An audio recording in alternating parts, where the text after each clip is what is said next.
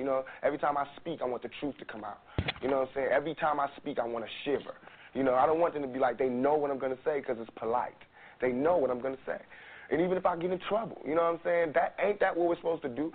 I'm not saying I'm going to rule the world or I'm going to change the world, but I guarantee that I will spark the brain that will change the world.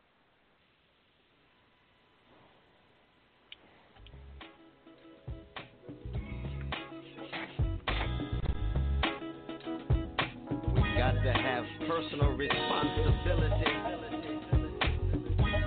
political accountability, and corporate culpability. Get up, get up, get up, get up, get up, get up, get up, get up. We must eliminate poverty. I don't care what color the person or child. Get up, get up, get up, get up, get up, get up. Why does a pessimist see a glass half empty, but an optimist see a glass half full? Are we locked into regressive mentality by chains unseen? If you try to fail and then succeed, which have you done? Do you ask enough questions, or do you settle for what you know? The only questions that really matter are the ones you ask yourself. Welcome to Mental Dialogue. All I ask is that you think. Get up, get up, get up, get up, get up. I'm your host, Montoya Smith, a.k.a. Black Socrates, along with co-host, special guest co-host, Elisa Ward.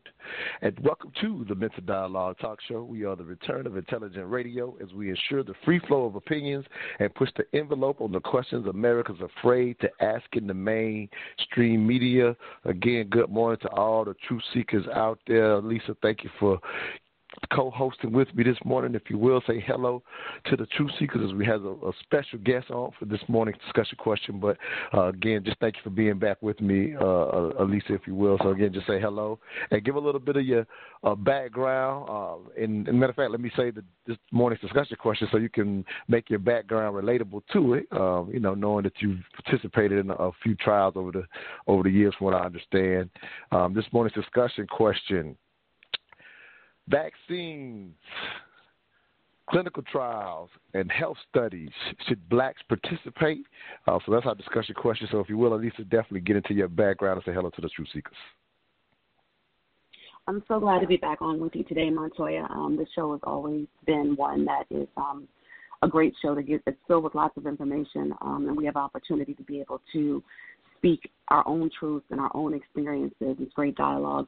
I am a certified emotional intelligence coach, an EQ practitioner, and a diversity consultant as far as my work is concerned, but I'm also a national advocate in the food allergy space, and I've also done a significant amount of advocacy in the asthma space.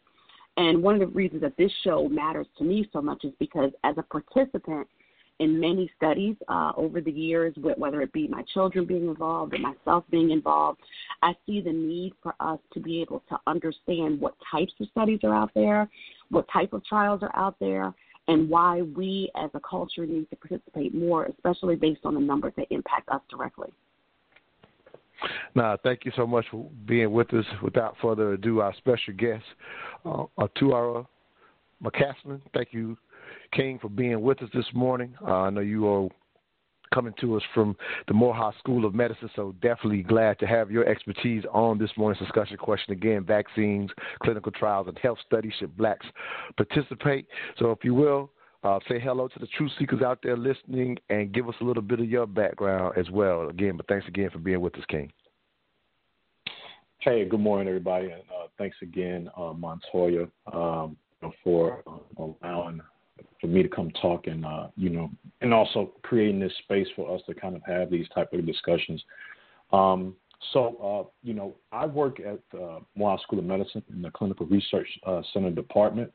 Been working at, a team member there for about 5 years and have worked on multiple different studies and clinical trials. My background was, established, I would definitely say by my parents. They've done a lot of work in the community in regards to things like, computer literacy, art, as well as just creative expression. And some of those things have actually been instilled in me in regards to just how do we interact with the community in regards to, the subject at hand, vaccines, clinical trials, and just health in general when it comes to the Black community. What I do at Morehouse School of Medicine is a combination of strategizing for how do we engage the community in a meaningful way, as well as educate them on the importance of clinical trials, as well as lead our recruitment and retention effort for the project that I'm currently actively involved in now at Morehouse School of Medicine, which is the All of Us research program. No, absolutely, and we'll definitely dig into that a little later in the show, because this discussion in particular has a lot of layers to it, if you will. But before we get too deep into those layers, we kind of have a regular way that we start our program, and Alisa, I hope you will remember this, and so we'll keep this because we are up against our initial break here in a few minutes. So let's keep this part short. Again, this is just our normal way to start our show, which is to basically think of your first thought when you actually heard the question worded the way that it was, and you actually assisted me with the wording of this question. We played around with a couple of versions. This one somewhat won out. I think I was leaning towards the same one you were, Alisa, but without that, without even revealing that. But if you will, vaccines, clinical trials, and health studies, should Blacks participate? Just your first initial thought without going too deep, into it. My first thought was, how are the anti-vaxxers going to embrace this title? That was my first thought. Okay. But I thought it was a great title. Nah, sounds good. Yeah, it's definitely a concern. We'll definitely bring that up because that's obviously a part of this with everything that's going on. Unfortunately with the pandemic, we couldn't do discussion. In a sense, with considering that's the case. Had we did this discussion a couple of years ago, we definitely could just in a sense focus simply on the clinical trials. But that is obviously a pressing issue at this moment. I'll return that question to you as well, Arturo, if you will, which is just basically when you obviously was told, hey, we're going to do this show, come on the show, and obviously I know you appreciate the opportunity, but when you heard how the question was worded, and it's really about, in a sense, the wording of the question. When you saw it worded that way, can you recall what your first thought was when you saw how we were going to approach this show? I guess, my first thought was, this is a good time to, I think the perfect time to kind of like really educate people. So that was like the first thing that came to mind when I saw that. I was like, those are all like really critical things that Black people don't just need to participate in it, but they need to learn how do these three things actually affect, my life, my family, my community. How does that translate over to me individually? So when I first saw that, those were kind of like my first initial thoughts, education, how does it affect Black people? And I think it's very timely that these discussions are actually happening during this pandemic. No, absolutely. Well, I definitely appreciate that. And then I'll even shout this out real quick. I appreciate you for jumping on last night. We had our first mental dialogue invite only with some, ended up having some excellent kings on last night, and you were able to kind of jump in and say, hey, we're doing the show tomorrow, like you said, at a very much needed time. We are going to go to this quick initial break. When we come back, we're going to get hot and heavy into this morning's discussion question again. Vaccines, clinical trials, and health studies. Should Blacks participate? We will open up the phone lines because we know within our community people fall, or like you said, know about it, don't know about it, have different issues with it. And so we're going to open it up and let people get in as well. We'll be right back. You're listening to the Mental Dialogue Talk Show, where all I ask is that you think.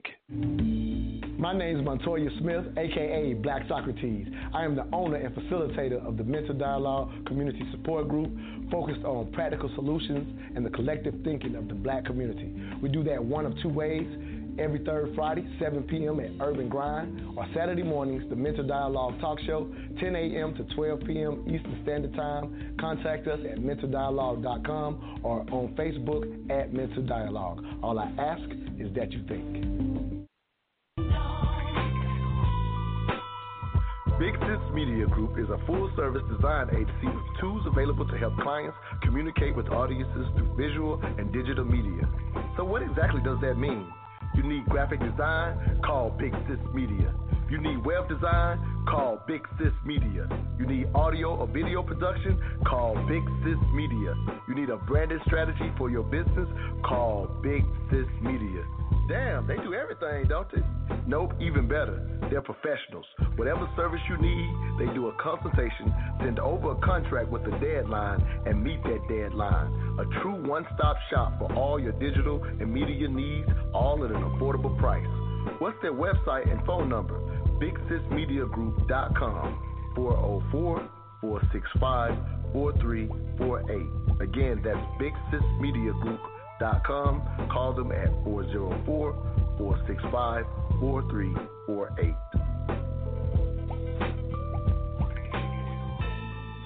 There's also healthcare disparities, right? We know that black people we tend to do worse with medical conditions, higher rates of heart disease. We die more from cancer, so many other things. You put all of that in a pot, and it's a problem.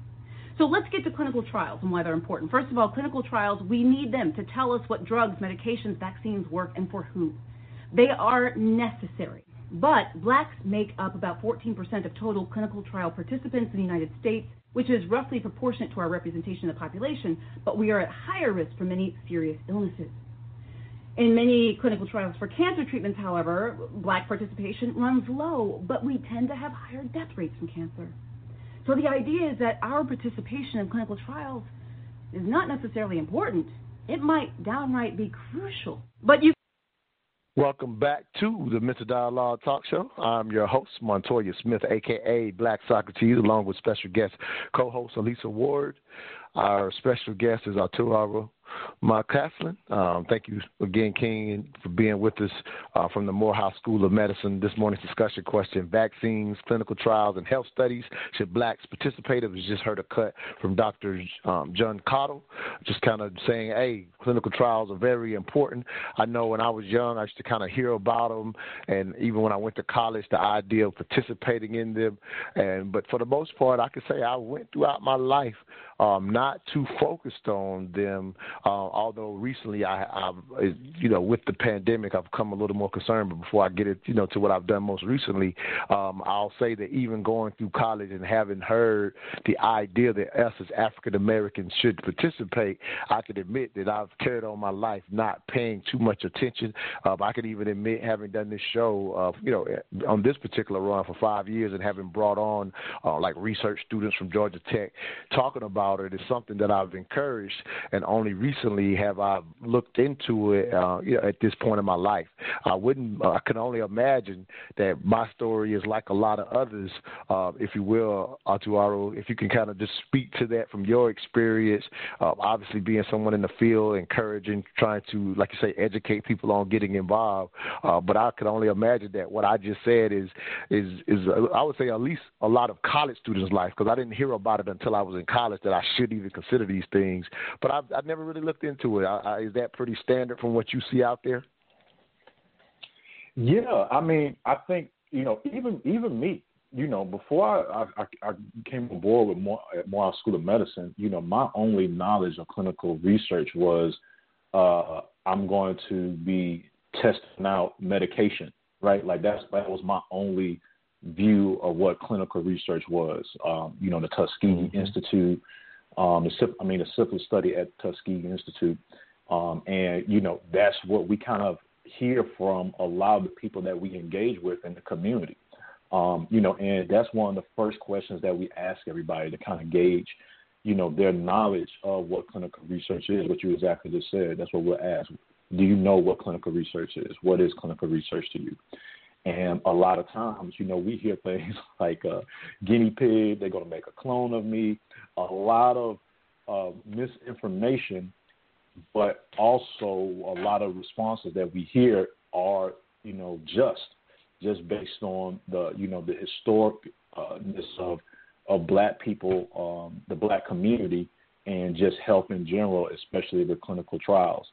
But the silver lining to this is that once we actually start engaging, asking questions, and educating people, they start seeing the benefits slowly but surely of participating in clinical trials. That it's not always about prescription drugs and all that. A lot of clinical trials are things where you don't have to actually take anything.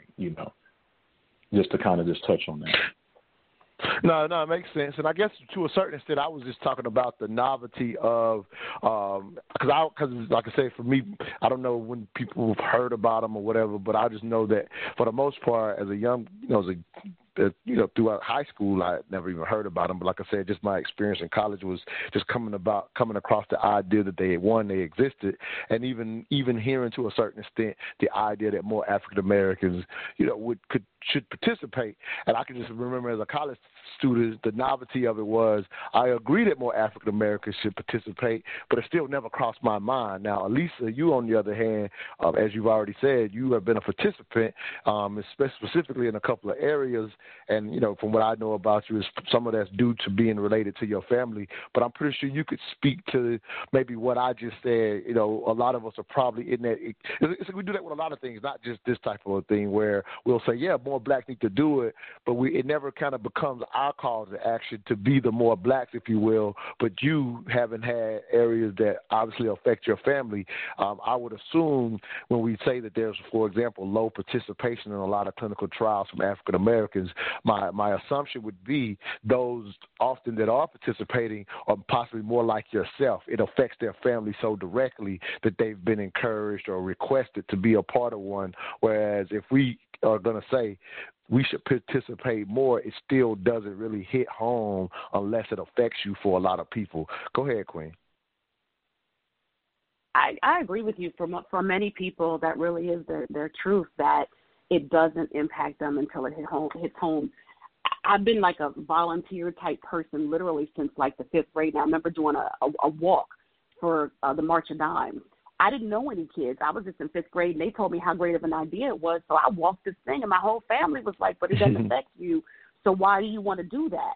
But that's just been my personality. You don't always find people that do that. However, when it came to the issues that affected my children, that became something. Then all of a sudden the radar was up for people in the family because, a lot of people don't understand, to your other guest's point, what some of these things actually are. I participated in studies that required no medication at all. I participated in studies that have been about a new app to make things easier for people to access certain things that they need in healthcare. I recently participated in a study to find out how easy it is to navigate a specific website for a healthcare issue for children for people who are dyslexic.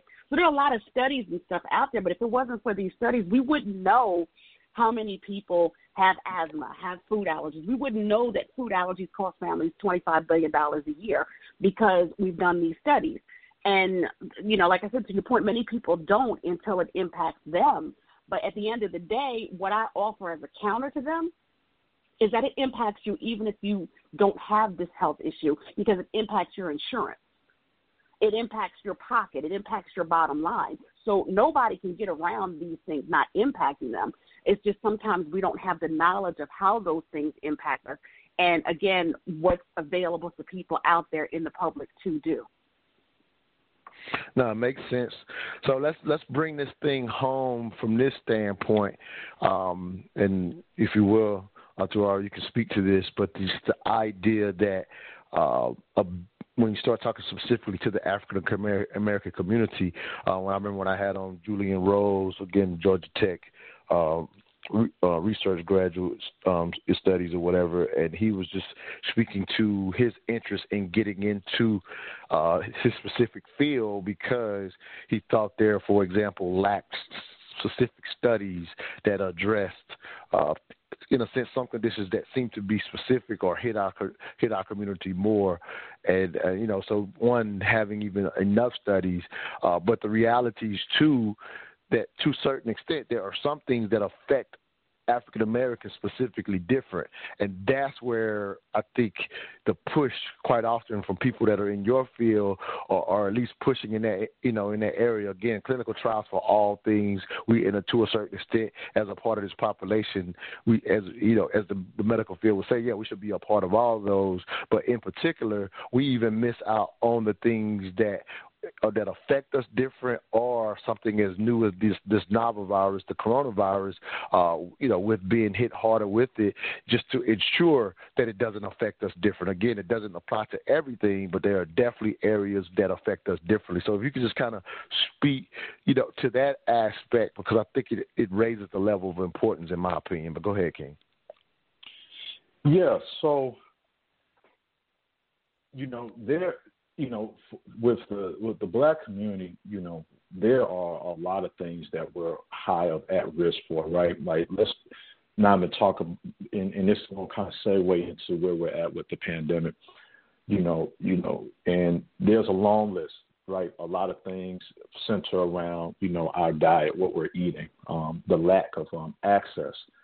And, I think another underlying thing to that is the fact that if I'm okay right now, that means I don't need to go to the doctor, right? Instead of being a little bit more proactive with it. There are, clinical trials out there. I know at Morehouse School of Medicine, we currently have and had like several trials that kind of dealt with specifically things that are affecting the black community, right? High blood pressure, heart disease, sleep deprivation, and when people actually participate in these things, and we have a nutritionist that's on site, they're doing, several studies around what we eat and how does that affect, blood pressure and heart disease, as well as our sleep study where that looks at people who work the third shift, how does that, their health and well-being. And the current project, which is more so about getting people more engaged with clinical research. One of the things that people need to also realize is just that being that there's a lack of people participating in it, there's a lack of data where that you can really get deep into what is causing certain things or certain health disparities. And to have more people participate, meaning that it's a larger data set that researchers and scientists can actually access to see if they can find out what are some of the trends and things that might affect black people. I like that what Alicia had pointed out was that, and forgive me, Alicia, I don't know if I pronounced the name wrong or not. You said it correctly, Alicia. Alicia's correct. Yeah, I said it right. Okay, good. Yep. So a lot of things that with the researchers and the data sets, and having more people actually participate, that's what's really needed. And I like when she was mentioning that clinical trials are not always something that you have to take, or digest or something. A lot of times it's just participated in the survey, right? And letting people know, like within your area, when you answer certain questions like, do you smoke? Does your parents smoke? Have you had high blood pressure? And then when you add your location, your zip code, they can correlate those things. And this is one of the examples that I kind of use for people when it comes to participating in stuff that are just survey-based clinical trials, is that when you share information about your location as well as with what's going on with your health history, with you and your family, that information is very crucial to, students, especially like at MSM, who are doing research projects. You'd be amazed at what they can determine from a large data set of people who participate.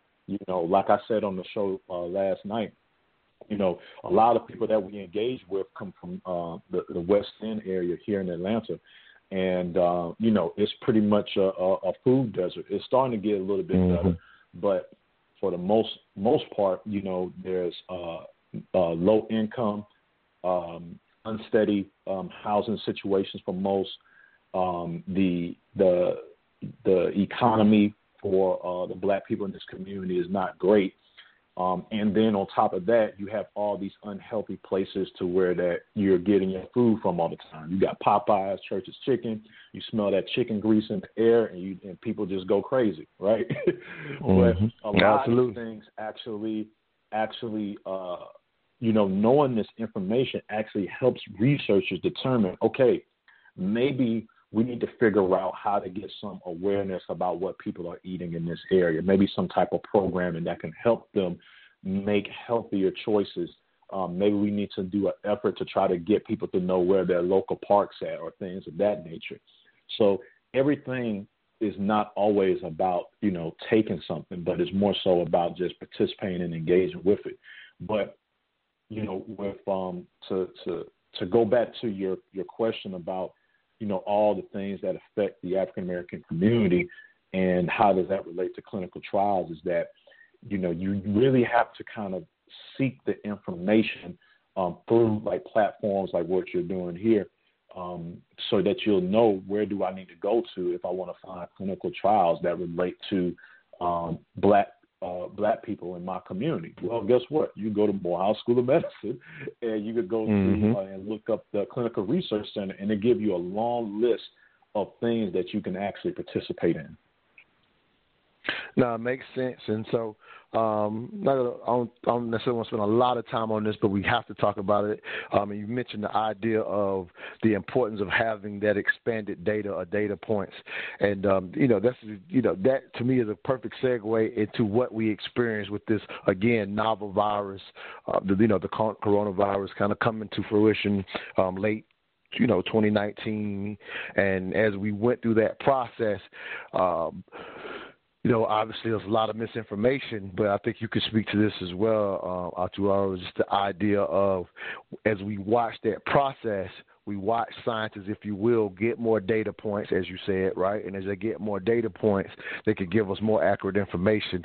And unfortunately, I don't know if as a society we are as scientific literate as we should be, if you will, but a lot of times people will take, for example, when the scientists say, well, we think it does this off a few data points, and then maybe 3 weeks later or a month later they got more data points and they change their mind. People are saying, see, the scientists don't know what they're talking about, but actually it's the additional data points that actually made them give you more information later. And people never look at it like, well, it's the same person that told me that information is not the same. They look at it as they made a mistake. And I'm like, you know what I mean? So it's like, it's like political discourse gets brought into the scientific world that ends up creating misinformation. I hope what I'm saying is making sense. But ultimately, I just kind of want to bring it back to this idea of this pandemic. And I'm not saying I'm a layman lover of science, so you know what I mean. So I don't claim to be in the field or whatever, but as much as the scientists say it, I just try to repeat it. I feel that's an obligation on this platform just to at least get the information out and let people decide for themselves. So much so, as I just said earlier, growing up in my life, I heard that blacks should participate more, but nothing that really crossed my mind that I actually signed up for, of all things, the first time I've ever signed up for a clinical trial was for the current COVID-19 vaccine. The day before I was supposed to go in for, I guess my first visit or whatever, I guess it ended up being a Pfizer company or whatever. They filled it up, and so I'm waiting to hear again. But people were pretty much shocked as an African American that I haven't broke down into all of the fear of this process, because we know vaccines have been, obviously looked at in a very negative way in our community. And I'm not even telling people who have to agree with me. I'm just saying not understanding the scientific process, I think, has led to some of what we see out there. But any thoughts on that? We got about a minute before we'll go to break, and we'll continue that conversation after the break. Yeah, so I think you touched on a lot of things there, right? And I think this is something that we have to just address head on, is that there is a unmistakably trust issue when it comes to vaccines and clinical trials and the health system in general with black people because of the history, right? And when you have that, and then from those sources from back then, it's like you no longer kind of trust the source that it's coming from. So where are you getting the information from then, right? From more than likely, these are going to be untrusted sources, right? So I think a lot of it has to come through when you're actually not just like, I think it's great that people just go participate in clinical trials, but what I think is more important than that is that you actually learn about the process of vaccines, about, you know, what happens if you want to take the vaccine, right? A lot of people don't know. Like, we actually did a segment with our participants and some of the folks in one of our research projects where we actually had one of our specializing in vaccines kind of just lay out from the ground all the way to the distribution of how vaccines actually work. And you'll be shocked that, you know, some stuff that I learned is that even when you take the vaccine, you might still have some, you know, very minor symptoms because that's the vaccine actually working in your body, right? When you take a vaccine, think of it like you sit, right. Think of it like you sit in the troops we up against the break.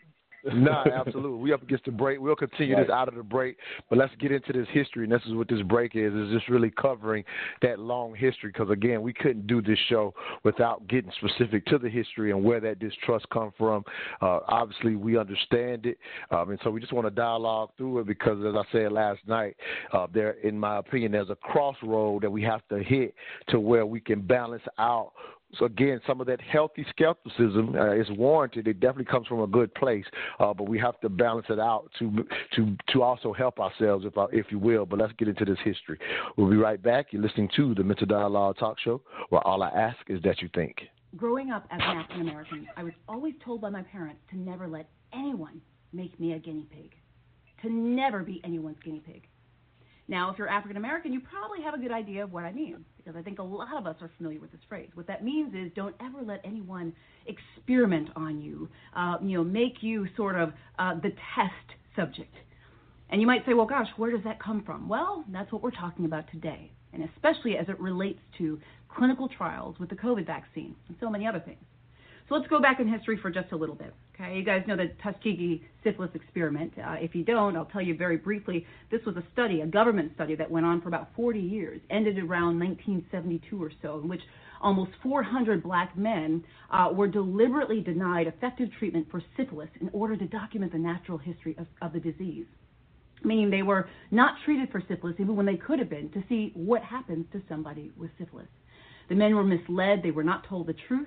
They were essentially guinea pigs. We can go back even further. Slaves and even free black people were often subjects for dissection and medical experimentation by doctors. Physicians also used poor whites as subjects as well. This is according to a quote and a source that I'll put in the comments. But black people were used far more often. In other words, they were guinea pigs. Another, slaves were often experimented on by doctors, given experimental surgeries, remedies, and other things that almost read like something that you would see or in a horror movie or read about in a horror novel, all in the name of understanding and trying to figure out what would happen. They were guinea pigs. What we're talking about is exploitation, the history, the long history of not only racism and discrimination, but also exploitation, black people being exploited over the years in so many different ways. But one way, the one way I'm talking about today, is medically and through medicine. And what does exploitation like this do? Well, to anybody, it would make you skeptical, and rightfully so, right? This is a quote from one of the sources I will put below. African Americans' beliefs that their lives are devalued by white society also influence their relationships with the medical professionals. They perceive at times correctly that they are treated differently in the healthcare system solely because of their race, and such perceptions fuel mistrust of the medical profession. Makes sense why that would be, doesn't it? Yeah, it does. You know, years of systemic discrimination and racism, and then you've got exploitation and so many other things, causes skepticism, causes conspiracy theories, causes concerns, and in many ways rightfully so, during the AIDS epidemic. And even now, of course, we're still in the midst of AIDS being a tragedy. But many black people have wondered for years if AIDS was created in a lab to destroy black people. Now, it sounds crazy, but maybe it doesn't sound so crazy when your people have gone through a history like what I described. Now, AIDS was not created in a lab to destroy people, but the conspiracy theory may certainly have taken root from this history of exploitation and the skepticism and the fear of becoming a guinea pig that comes with it. Welcome back to the Mental Dialogue Talk Show. Again, I'm your host, Montoya Smith, a.k.a. Black Socrates, along with special guest co-host Elisa Word, our special guest, Arturo McClaslin. This morning's discussion question, vaccines, clinical trials, and health studies. Should blacks participate? As we hear another cut from Dr. John Cotto, just breaking it down real succinctly, what we're always, in a sense, up against when it comes to this subject matter. Again, I mentioned prior to the break that I have chosen to participate in, of all things, a COVID-19 vaccine trial. Like I said, got bumped on this one, may hear back from them soon. But Elisa, if you will, I just want to hear your thoughts as you hear Dr. John Cotto just kind of break down that history and that perspective for where that skepticism comes from. And again, you being a participant in trials, you obviously overcame it or didn't, or wasn't it as a concern. But one thing that she did say, and again, you can say what you want, but one thing that she really pointed out was that sometimes we still are treated very different. So when you kind of put it with the current treatment within the medical field, along with the history, then you get people that clearly paint broad brushes, say, hey, this happened in one area, and now we, in a sense, distrust sometimes the entire field, if you will. Go ahead, Queen. It's funny that you mentioned her. She and I actually follow each other on Twitter.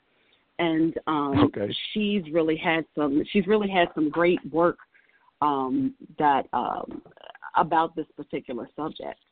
And I kind of just actually really wanted to piggyback on what your other guest had mentioned about the trust factor, and a lot of people don't think about that circle of distrust. The distrust is, you did something to me, I don't trust you. And I need you to prove to me that you're trustworthy. And then the clinicians say, okay, well, here, let's do this thing so I can show you that I can be trusted.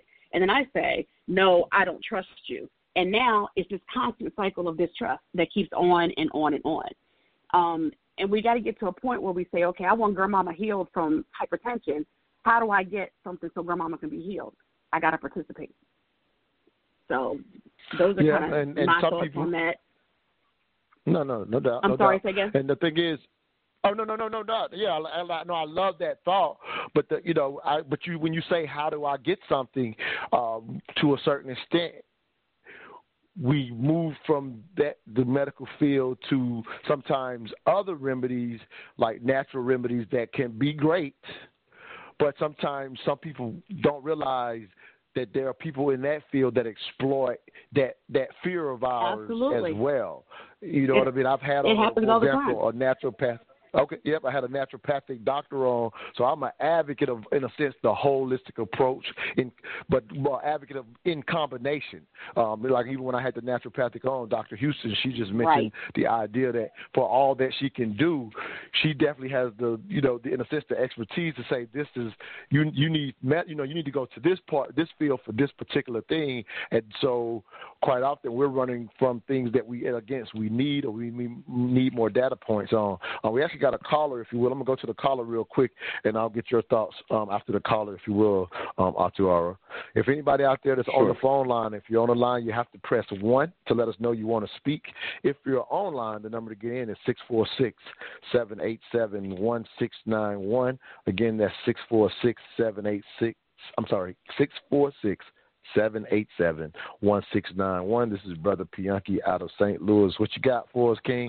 I'm sorry, I call you Chief Pianki now. So what you got for us? Well, I'm in Louisiana. This morning, Chief? Yeah. Oh, you out of Louisiana today? Okay, got you. I'm just always telling where you're. One time travel. One time there was a need to take a 200-foot radio tower off of I think it was a 25-story building. The owner didn't trust anybody.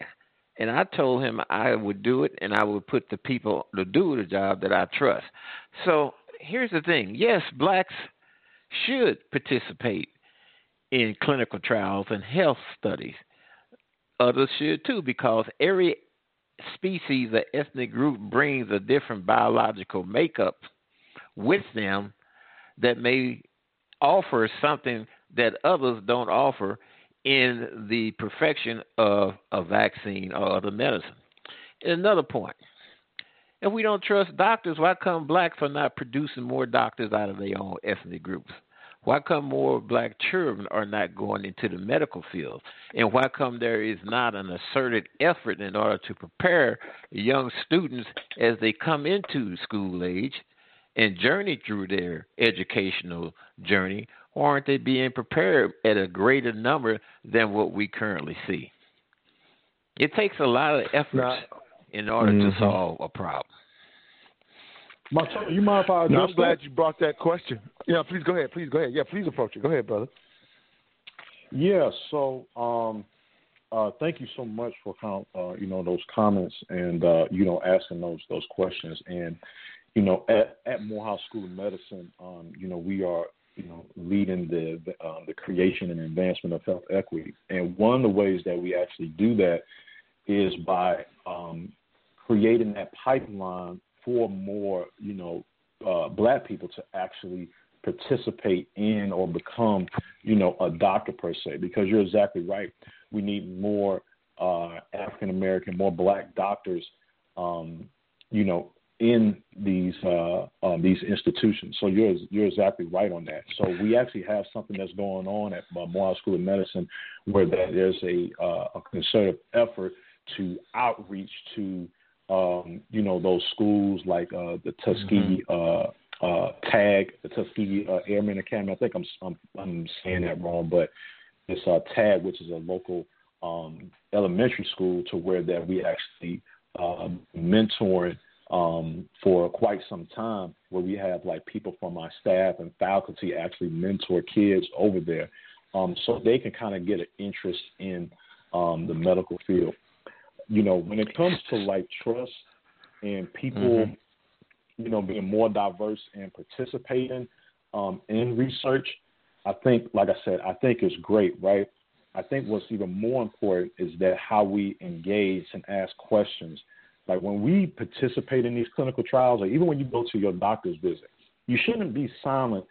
This is a perfect opportunity for you to kind of like really learn about, okay, what is really going on, right? With our study at the Albers Research Project, we have like these several surveys that you have to take.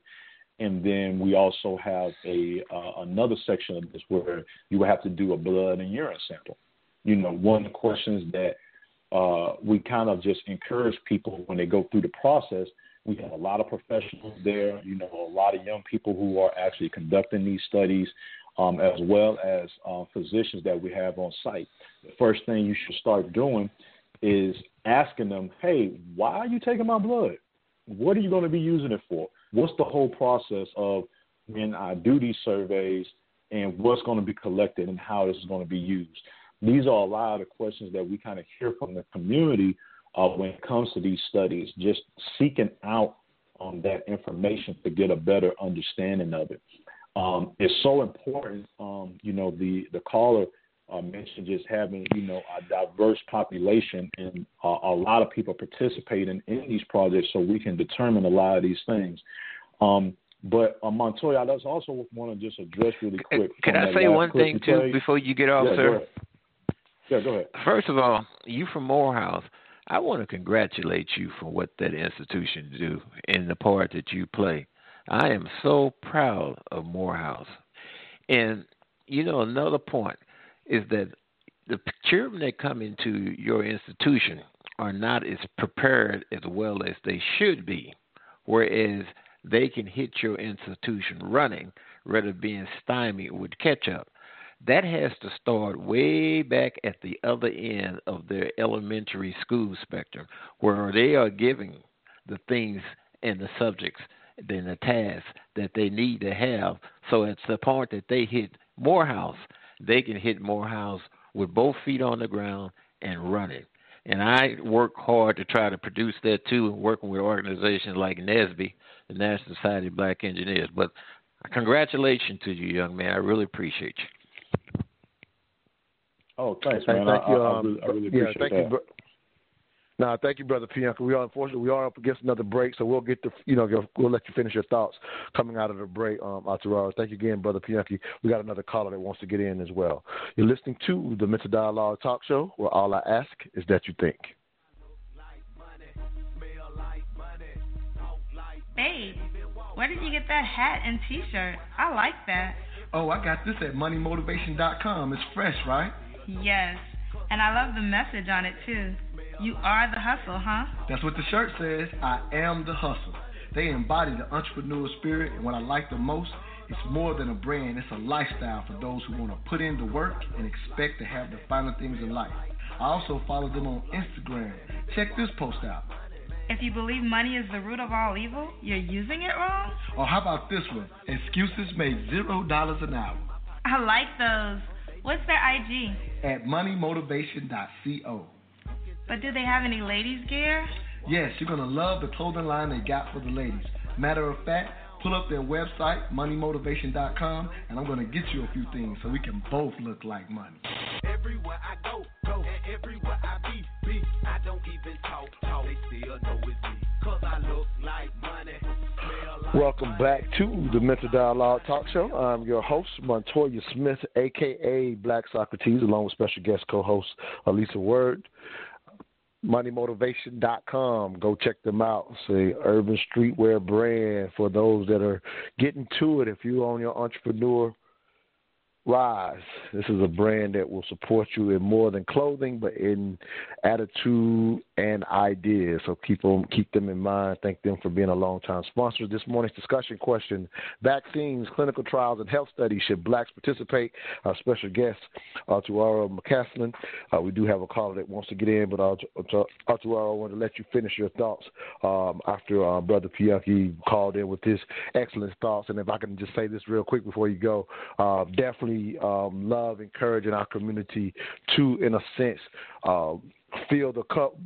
The cup, if I'm saying it right, fill up STEM specifically in this area. I think that if we see more people that looks like us, I think it builds some of that trust. But go ahead, if you will, Arturo. Yeah, so, when it comes back to trust, I think that trust has to be, earned back, right? And that, the role that, the team at Morehouse School of Medicine Clinical Research Center is that we're building those relationships so people kind of, look to us as a trusted source to actually learn more about clinical research and also participate. That's something that's not going to come overnight, right?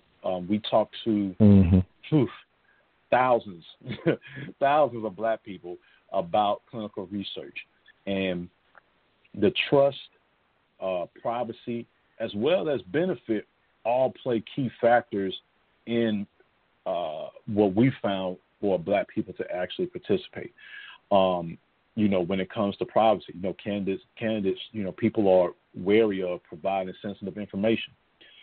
Trust, underrepresented, marginalized communities are distrustful efforts which historically have exploited them while simultaneously subjecting them to harm, going back to the Tuskegee Institute. And just the benefit, it's difficult to communicate the near-term and mid-term tangible benefits to the targeted communities because, with black people, and I'm pretty sure your listeners and the folks on this on the call right now would say that with most black people, we are really focused in on what is this going to do for me right now. We're a lot of our brothers and our sisters, they're living on a day-to-day of just getting day-to-day. So if they don't feel the effects from it right now, then they're not going to really see the benefit in it, right? I mean, yeah, we do provide, compensation for like traveling and stuff, but the more important thing is outside of that money for participating is the real value is once you participate, how is that going to affect your community? Not just for you right now. We have to start thinking generationally about these things. A perfect example is look how the syphilis study, not just the health implications and the harm that was done to the participants, but look at how the syphilis study has shaped the view of clinical trials with black communities, right? How many generations ago did that happen? So it's going to take that type of effort to people to participate and to also get that trust again so that we can start saying that, guess what? When I listened to the Mental Dialogue show and heard Elisa and Autu Aura speak about clinical research, generations from now, how does this conversation educate and affect our community 3 to 4 generations from now? So that's how we got to start thinking a little bit further outside of our own lifespan, but how this going to affect my children's children's children. Hey, I love that. It's actually a plug for our mission here, which is to create a virtual neighborhood in which African Americans get rid of that historical distrust amongst one another so that we trade goods, services, and ideas such as this. And and I tell people in my inner circle that even the concept of mental dialogue is a 100-year plan. If we always say that there, in a sense, was what happened to us over the last 300, 400 years in this country, then it's not going to be an overnight fix. And we have to, in my opinion, implement, as you just said, long-term thinking to eventually affect the newer generation so that they can think different. And I always say you can't act right unless you think right. Let's go to a caller. Area code 817, last 3691. Give us your name, where you're calling from, and your 3 cents on this morning's discussion question. What's up, Mental Dialogue community? This is Mickey Dalton out of Arlington, Texas. Love the topic. Hey, what's up, King? Thanks for calling in, King. My pleasure, man.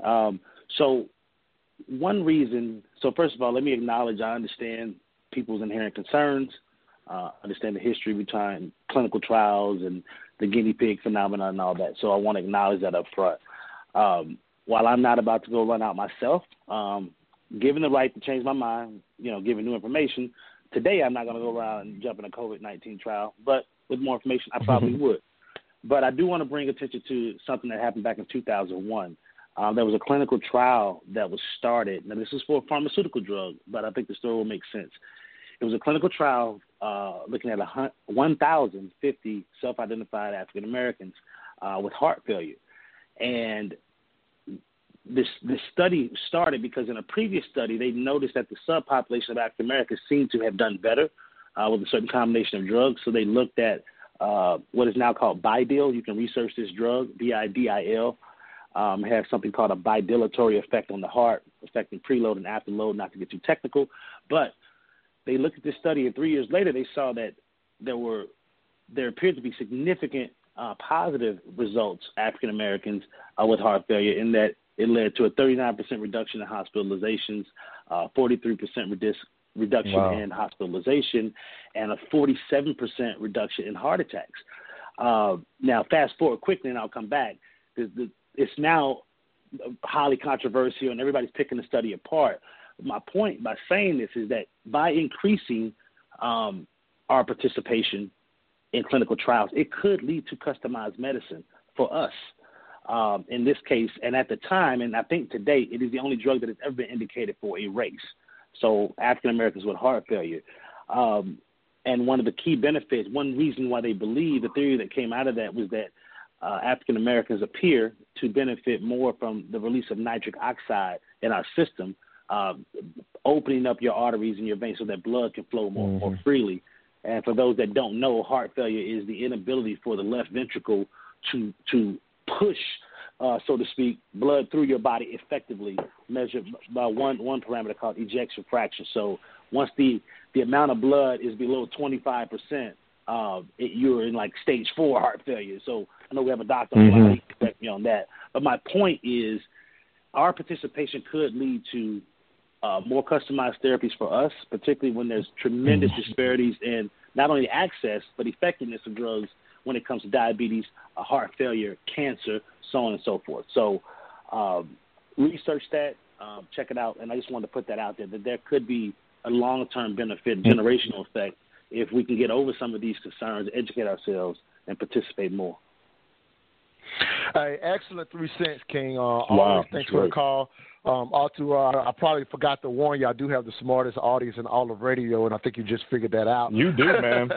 They're very smart. No, absolutely, or whatever. And it actually segues us, which I was going to do at the top of the hour anyway, but we'll do it a little sooner because of what he just said. I'll let both of you kind of address it. Matter of fact, let's still save this part for the top of the hour, but I just want to mention it because it's perfect, because your study, from what I understand, is about customizing health benefits and outcomes for our community, and we'll jump, into some of those particulars. But I think I definitely want a response from both of you. Elisa, you being a participant, I'll let you kind of respond to Mickey's thoughts first, and then Arturo, I'll let you kind of close it out, go into the break, and then we'll get into the particulars of your study at the top of the hour.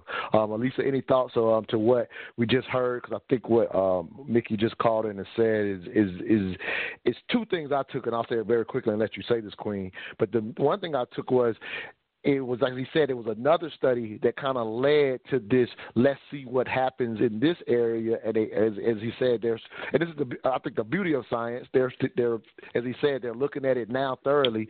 And this is what we kind of miss with the process, that they pushed it, they're still studying it, and science is still trying to figure it out. But in him mentioning that, there's until I knew this because I've talked to Mickey before on another show about this, but prior to him telling me this, we would never even think that, in a sense, the medical field, which we distrust so much, we wouldn't even think that they would be focused on something for the benefit of us.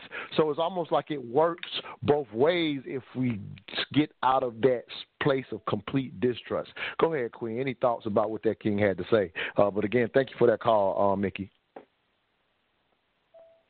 No, I think that that's great. Everything that he had to say was a lot of what I've actually been thinking. And there have been a lot of drugs that have been used for various things that they found out that there was a benefit, for a certain population. But they can't find these things out unless we self-report, unless we get into these health studies, unless we take part in these clinical trials. And I think, to Arturo's point is that, you've got to learn. You've got to get the education about it and do the research.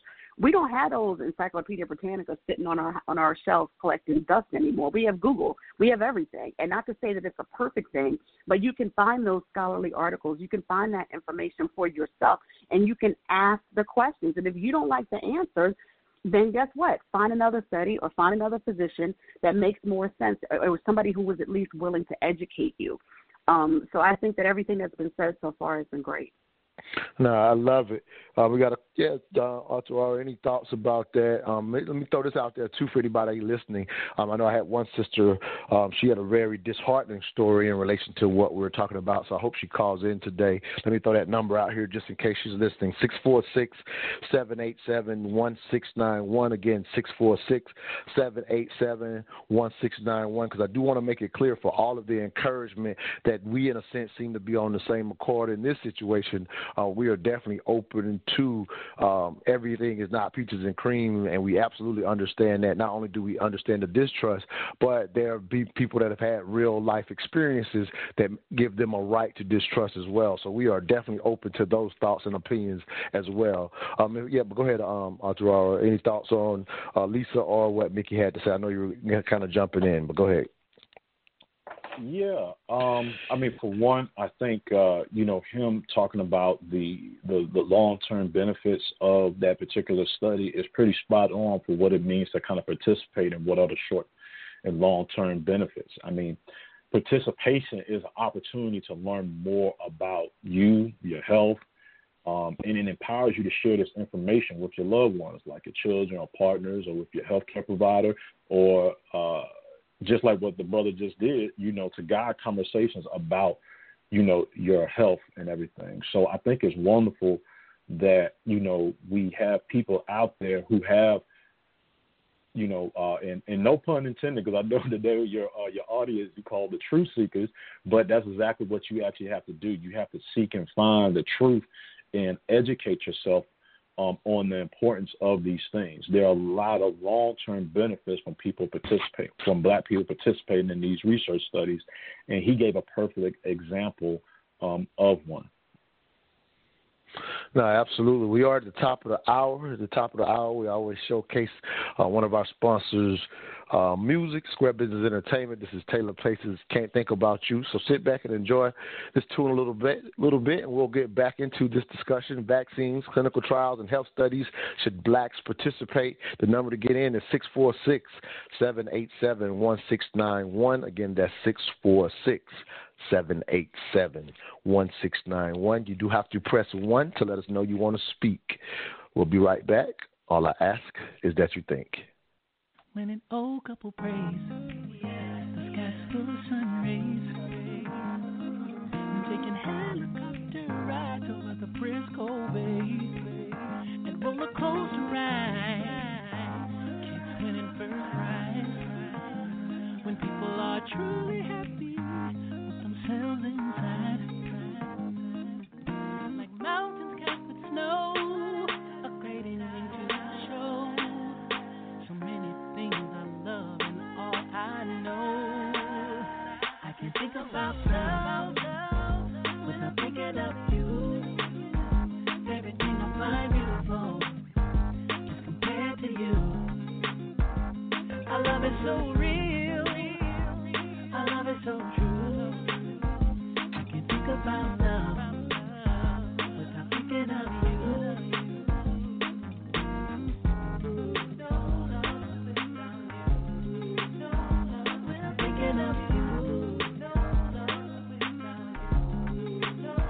When I see love in your eyes, I know happiness resides. And now you got me feeling like the man nobody designed.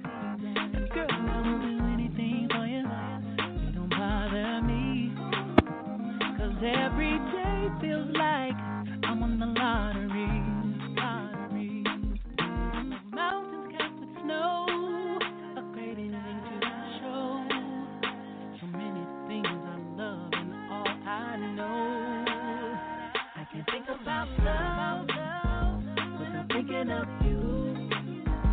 Everything I find beautiful just compared to you. Our love is so real, our love is so true. I can think about love without thinking of you. Crucial. But you can see why perhaps we might be reluctant to participate in clinical trials, right? And to try other things. Might be reluctant to take vaccines or certain medications. And I don't want to paint a broad stroke and say this is the reason for everything. This is not. But it's a part of history we have to consider. We still live in an era of systemic racism. We still live in an environment where exploitation happens. Now, I can say that medically we have moved forward. But is this something that we still need to work on? Absolutely. But what I do know as an African-American physician and woman of color is that we have to have a seat at the table. We have to become a part of this dialogue. We have to be able to participate in understanding what treatments and therapies work best for us. We've got to be a part of that process. We do know that some medications and vaccines and things work better for some people and not for others. And we have to play a role in this. We do. Again, things are not perfect, and it's not over, but many aspects of medicine have improved, and we as African Americans must be a part of this dialogue.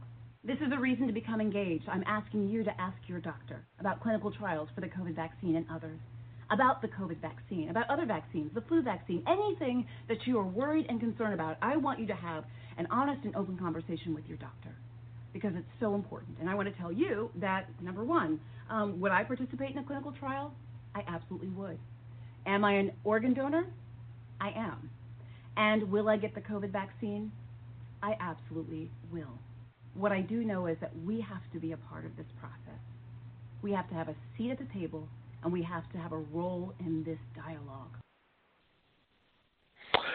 Welcome back to the Mental Dialogue Talk Show. Again, I'm your host, Montoya Smith, a.k.a. Black Socrates, along with special guest co-host Elisa Word. Top of the hour, Taylor Pace. Again, shout out to Square Business Entertainment. Find them on all streaming music platforms. I just love them bringing that real R&B. As again, we hear another cut from Dr. John Cottle. I'm just breaking down her perspective as she said, an African-American sister, even to shout out another African American sister in that field, Dr. Aletha Maybanks, the first African American head of the American Medical Association, has in a sense been imploring our community, particularly with the COVID-19 pandemic, knowing that we went through that experience. The little myth of black people couldn't get it at first when it was first trying to figure out what it was, and that was again just a little conspiracy and a thought out there. And then in actuality, due to a lot of other health issues that are already pre-existing within our community, it really was no surprise that as it spread across the country, that to a certain extent African Americans were hit more. Obviously it became fodder in the news, and that propaganda and stuff like that gets misused and upsets the community, and we fight against it with more disdain. But I still think that in a sense more of our people getting into the field can create that trust, as we listen to our special guest, Atawara McCaslin, break down what work they're doing over at Morehouse to not only affect it at the pipeline level as far as getting youth more interested in the field, but just what they're actually doing with educating people. And my co-host, Elisa herself, being a long-time participant in these trials, again, just trying to encourage you to take in the information and figure it out for yourself versus only listening to the negativity that drives us from things that possibly could help us. But if you will, Atawara, I think it's a perfect time to a certain extent segue into one of the studies y'all are particularly doing. Again, I know you've been part of a lot of studies, but all of us is particularly involved, from what I understand, a study that maybe, again, kind of like what you alluded to earlier, this situation is not necessarily having to take a pill or anything of that nature, but y'all are very focused on, for what I understand, customized outcomes from our community. If you will, go ahead and speak to that, King.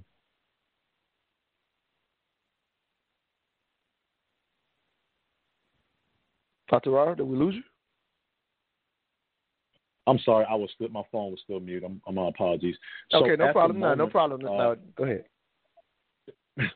So at the moment, healthcare is often like a one-size-fits-all, right? So I want everybody to kind of just imagine, to where that we have a future where that our healthcare is more tailored to us, specifically Black people. How do we make that actually happen? We want to, with this All Us Research project, is creating a resource that allows researchers to be able to conduct a lot of different studies on health and disease, right? This is a long-term study that lasts 10 years. What it actually involves, if people are interested in participating and learn more about it, they can go to msm.edu/allofus. If you're interested in actually becoming a participant, a partner in this study, you will have to just take, 3 health surveys. As I mentioned before, a lot of times health studies don't always involve you have to actually digest something, right? So you take 3 surveys. After you complete those 3 surveys, you can actually do this at home or on the All of Us, the Joint All of Us mobile app. After you do these surveys, one of our team members, they will actually call you, and then you can find out a little bit more about what's going on with this particular study, questions that you might have. Like I said, our team is, everybody has, backgrounds in public health. Some people are aspiring to be Black doctors, as well as looking forward to being having a career in clinical research. You can get a chance to ask them those questions. Then after that, you would come in to fully enroll. You can do your surveys at one of our enrollment sites at MSM campus or at Grady Hospital. If you haven't did your surveys at home, after that you would do a physical measurement, which is your height and your weight, as well as biosample collection, that's blood and urine. Then after that whole process happens, everything is taken to a biobank. It has different layers of security, and if a researcher or a scientist wants to get access to that information, there's a process that they have to go through to get approval to actually access that. You can't make money from it.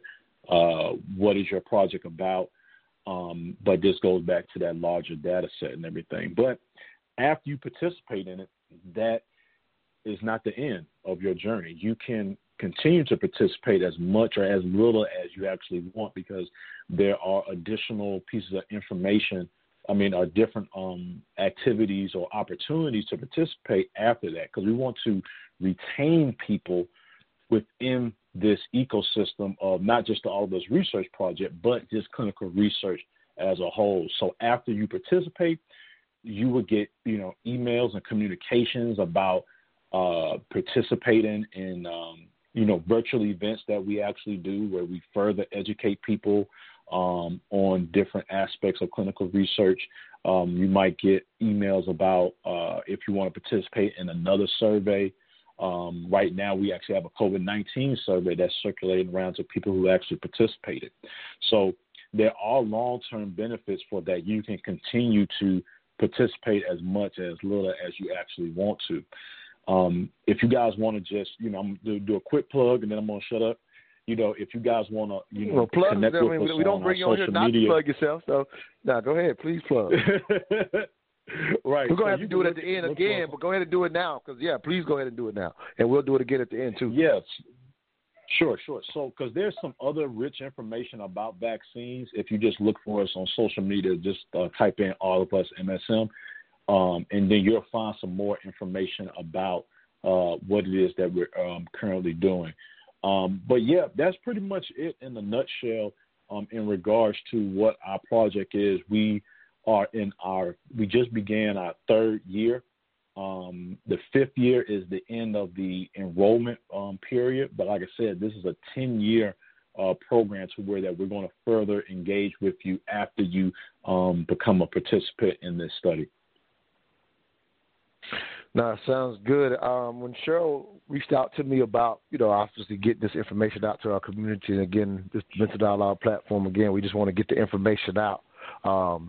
Is when I was when she was kind of explaining it to me, I was surprised to hear that, to a certain extent, that you're seeking out more African American women, and I was surprised because of my thought process within health in general within our community, which is, in a sense, women are groomed to, in a sense, get yearly checkups, if not more, and to a certain extent, African American men in general, we typically don't do that as much, and so I was surprised that a big portion that y'all were looking for was African American women, and then that's what she broke down, just based on, as you say, that ecosystem is that a lot of black men, unfortunately, who, for example, she mentioned, just to throw this out there, and again, it's just putting things in perspective, maybe being homeless, and because of the compensation, they end up participating a little more. So one of the needs was African American women. So I don't know if maybe you could just speak to that for maybe sisters out there listening, if you could speak to that need.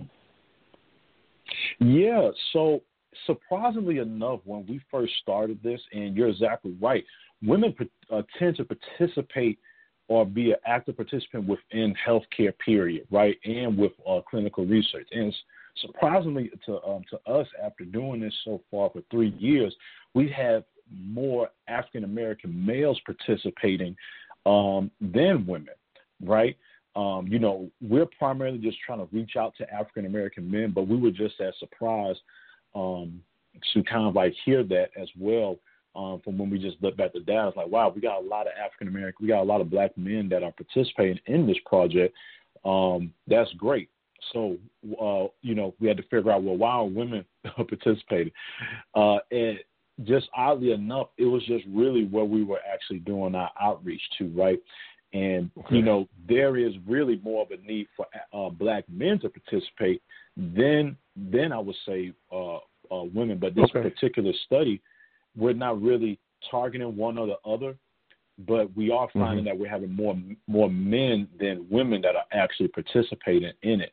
Some of the things that we're doing is just looking at other avenues to where that we can kind of communicate and do outreach. One of the reasons why black women in particular are so important when it comes to healthcare and is that they are the everything of the family, right? If the woman in your life, or your mother or your auntie and stuff like that, if they are eating healthy and doing healthy habits, the family tends to follow the lead of the woman in the family, the mother in the family, to actually do these things. So that's why you kind of hear, and you probably hear this a lot, that, you know, that's why you try to get African American women in the household to do what they need to do, then pretty much everybody in the family is going to follow Everybody suit. else is on board.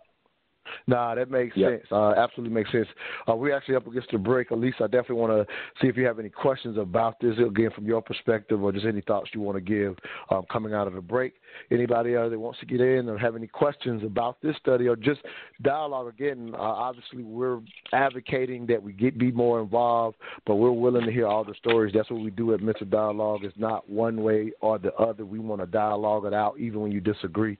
So if you're out there saying, I hear what you're saying, but I don't trust it, please call in. We want to hear that perspective as well. The number is 646-787-1691, 646-787-1691. We'll be right back. Well, all I ask is that you think. Big Sis Media Group is a full-service design agency with tools available to help clients communicate with audiences through visual and digital media. So what exactly does that mean? You need graphic design? Call Big Sis Media. You need web design? Call Big Sis Media. You need audio or video production? Call Big Sis Media. You need a branded strategy for your business? Call Big Sis Media. Damn, they do everything, don't they? Nope, even better. They're professionals. Whatever service you need, they do a consultation, send over a contract with a deadline, and meet that deadline. A true one-stop shop for all your digital and media needs, all at an affordable price. What's their website and phone number? BigSisMediaGroup.com, 404-465-4348. Again, that's BigSisMediaGroup.com. Call them at 404-465-4348. Welcome back to the Mental Dialogue Talk Show. I'm your host, Montoya Smith, a.k.a. Black Socrates, along with special guest co-host Elisa Word. This morning's discussion question: vaccines, clinical trials, and health studies. Should blacks participate? Our special guest is Artuara McCaslin from the All of Us Research Program at Morehouse School of Medicine. If you will, Elisa, any thoughts or any questions possibly for Artuara about his study? Again, I was a little surprised to find out, you know, in this situation he has more men involved than women, but as he spoke to, that's not typical. So definitely, but either way, your thoughts, Queen. So I actually had a couple of questions. I know, like, you're on this podcast today, but what other ways are you utilizing to get the word out, and what specific areas have you targeted already in Georgia? So pretty much we're trying to do anything that works, right? So what we're actually doing, we're targeting. So let me talk about it in these terms. So post-pandemic, what we were doing before the pandemic, what we were doing was actually doing a lot of face-to-face direct community engagement, where that we would go to local health fairs, churches, opportunity to kind of like speak to a larger audience, and doing just day-to-day type of engagement at some of the clinic sites, like at Grady or within Morehouse Healthcare. We were doing, going to events, both things that we've done and things also within the MSM community in regards to how we would actually do our outreach. Morehouse School of Medicine, one of our cornerstone things that we actually do really well is just our community engagement, that we actually do a lot of work in the surrounding community around building health equity in that community. Now, during the pandemic, I'm pretty sure everybody knows things was a little different, right? Where we had to actually start. One of the things reason why we was doing face-to-face so much is that, I don't know if you guys know this or not, but on social media, Black people don't tend to interact or engage with a lot of health content that's put out online, right? So it was a challenge trying to find that right messaging online. So a lot of our interactions took place face-to-face versus digital. So when the pandemic hit, it was like, oh, wow, we really need to start figuring out how do we adapt in a digital space? We know there's challenges, but now it's almost like we're forced into this digital space. And it's definitely has been a challenge, but we've learned a lot during this time, during the pandemic.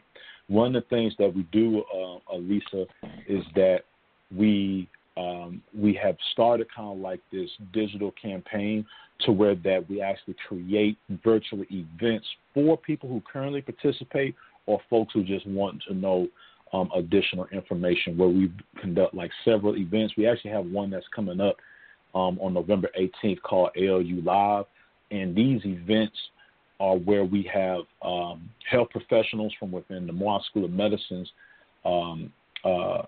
family, as well as people from the community, actually come and talk about their experience with the All of Us Research Project.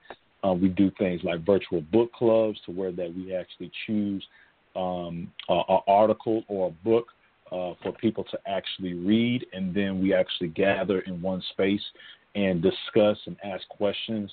Usually we have somebody who either wrote the article or knows about the subject actually participate to have people, learn a little bit more about that particular subject. The last one we did, surprisingly, was on vaccines, where we had one of the faculty members, faculty and staff, Dr. Lily Emmergluck, who specializes in vaccines, actually come and talk about and ask some questions about that subject of vaccines. So, we're doing a lot of different things. I think there's always room to kind of like improve and figure out what's the best space.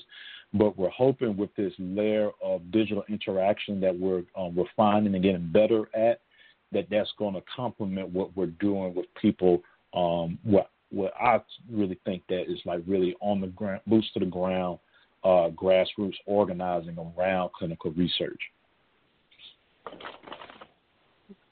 That's good to know. I actually might have some thoughts around that. Maybe we can discuss offline.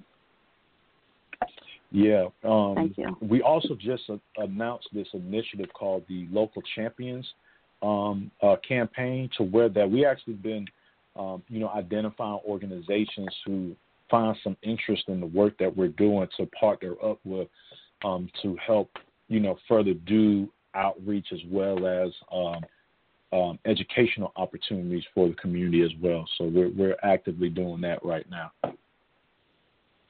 No, absolutely. And like I said, you were fortunate enough to again experience our invite-only event last night, and so I'm pretty sure you kind of figured out, if nothing else, I'm the plug, and so I want you to hear Alisa when she says she may have some thoughts on that. She's very in-depth in getting information out, knowing how to do that, connected especially to African-American women. So, again, if that is something that is a concern of yours, and she said she has some thoughts on it. So I definitely I always love when we have what I call them on-air connections, because at the end of the day, I'm not joking when I'm saying I'm trying to create this virtual neighborhood for African-Americans all across the country. And when we have on-air connections like this that possibly can, lead to actual action, that becomes a testimony for us being more than just a talk show, if you will. I know a lot of times people, I always like to highlight this when people, in a sense, focus on, do we talk too much or whatever? And I say, well, if we spent the 30 years talking about the wrong things, we're not going to do the right actions anyway. So, we got to talk about the right stuff first to get the right action. And so I definitely feel like, in a sense, this conversation, is a piece, or that seed, or, if you will, that rock that hits the pond that spreads out, as Atuara mentioned earlier, the idea of future generations being able to get into this space more, so that we can have, which is something I know as a community we relate to, the customized aspect of health. Because that is definitely what gets used in the holistic and natural space. And again, I think it takes a combination of both, but that is something that is a big advocate, and since there is distrust in this one area that is used very effectively in the holistic space. And so I do know that, or I hope that hearing, for example, an All of Us program that is creating a program that's trying to distinguish and make future medicine specific to our community, I hope that is music, in a sense, to our community's ears, and that the disdain for, in a sense, the medical field is not that we can't hear. That's an opportunity, because that's one of our biggest knocks is one size doesn't fit all. Like, I definitely hear that consistently for why people have not only the historical distrust, but the current distrust for why they might not get checked out or might not get seen, because they feel like it's not particular to, as some people have mentioned, things that are different to us. So, again, I'm highlighting what y'all are doing because, in my opinion, it sounds a lot like what gets effectively used in the quote-unquote holistic community when it comes to, natural remedies and holistic medicines, again, which, naturally we are prone to. And again, I'm with that. I don't want anybody to hear me as, in a sense, as I'm against that. But for those who know me well, I always say the answer is always in the middle, and the truth rarely lives on the extremes. And unfortunately, as a society, we actually have all dialogues, even things that could help us. We typically have them on the extreme. So I know we've been able to avoid that. For the caller that's out there, you do have to press 1 if you want to speak. I see you out there, 864 if you're just listening, no problem. Anybody on the line that wants to get in, 646-787-1691. Again, if you're a first-time listener, you do not have to call this show and agree with us. We welcome the discourse. That's why we call it mental dialogue. We dialogue it out.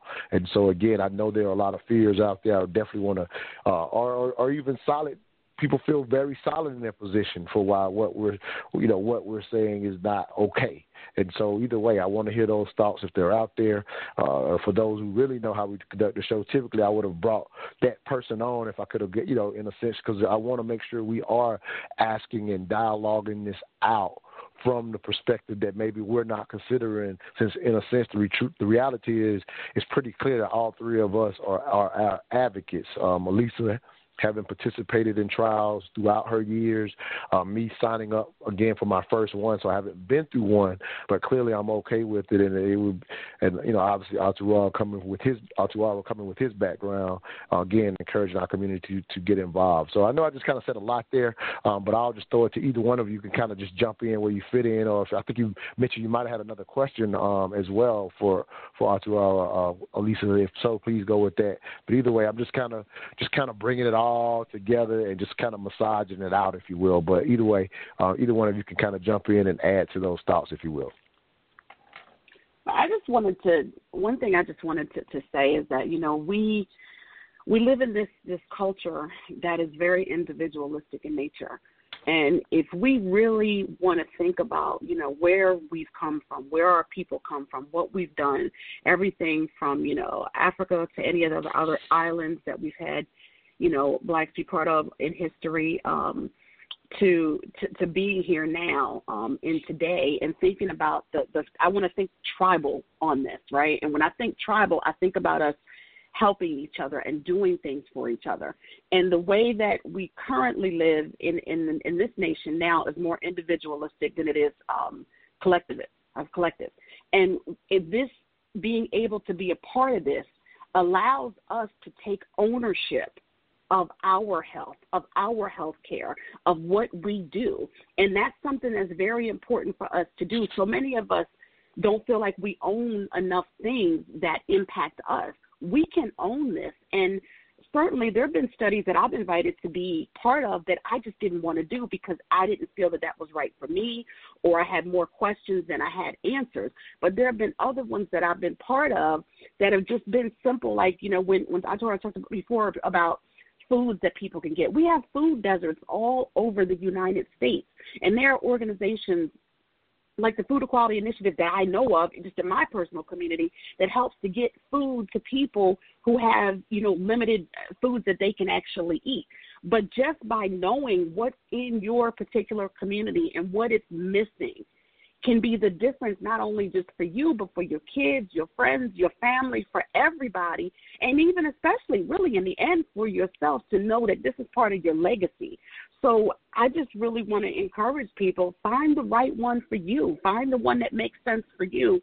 And you are going to get something out of it. You are going to learn something more. And that knowledge that we have, no matter what people think of us as a people, as a culture, they can't take our knowledge away. So get your knowledge. Go out and learn and educate yourself about this stuff and be part of it. And you know, until the other caller mentioned about, you know, getting our kids to be doctors, you know, getting them in the medical field, we have to push that because it's really important. Because otherwise, if we don't, then it's like we keep identifying a problem, but we're not willing to identify or take part in the solution. We've got to be able to be the ones to take our power and do something with that to help ourselves. No, I love that. We're up against the break. Perfect segue.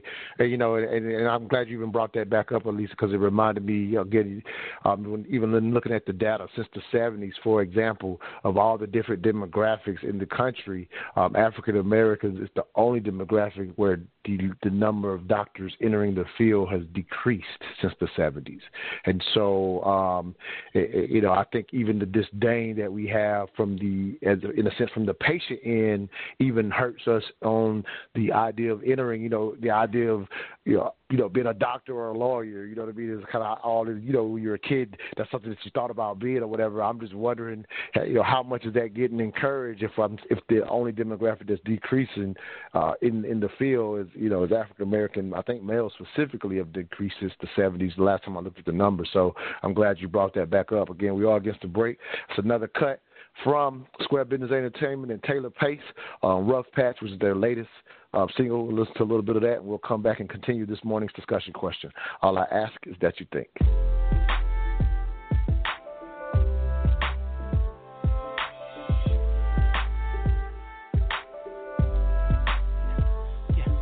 Hate it when you get frustrated, and I cannot figure out why our relationship's in a coma, but I don't want it to die. One mistake in my past, you gotta let me live that down. There's no trust, egos won't discuss why we're not talking right now. Problems will always arise, but we don't have to act like this. This storm too shall pass. A good time is what I miss. Can we cut each other some slack? We got an itch that's tough to scratch. Promise we'll get on track. We just going through a little rough patch. Funny when I think about time. Wish I could just roll it back. Not the end of the world, girl.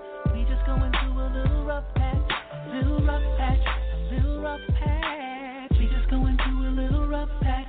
We drifted apart a little. Babe, where did you get that hat and t-shirt? I like that. Oh, I got this at moneymotivation.com. It's fresh, right? Yes, and I love the message on it too. You are the hustle, huh? That's what the shirt says. I am the hustle. They embody the entrepreneur spirit, and what I like the most, it's more than a brand. It's a lifestyle for those who want to put in the work and expect to have the finer things in life. I also follow them on Instagram. Check this post out. If you believe money is the root of all evil, you're using it wrong? Or how about this one? Excuses make $0 an hour. I like those. What's their IG? At moneymotivation.co. But do they have any ladies' gear? Yes, you're going to love the clothing line they got for the ladies. Matter of fact, pull up their website, moneymotivation.com, and I'm going to get you a few things so we can both look like money.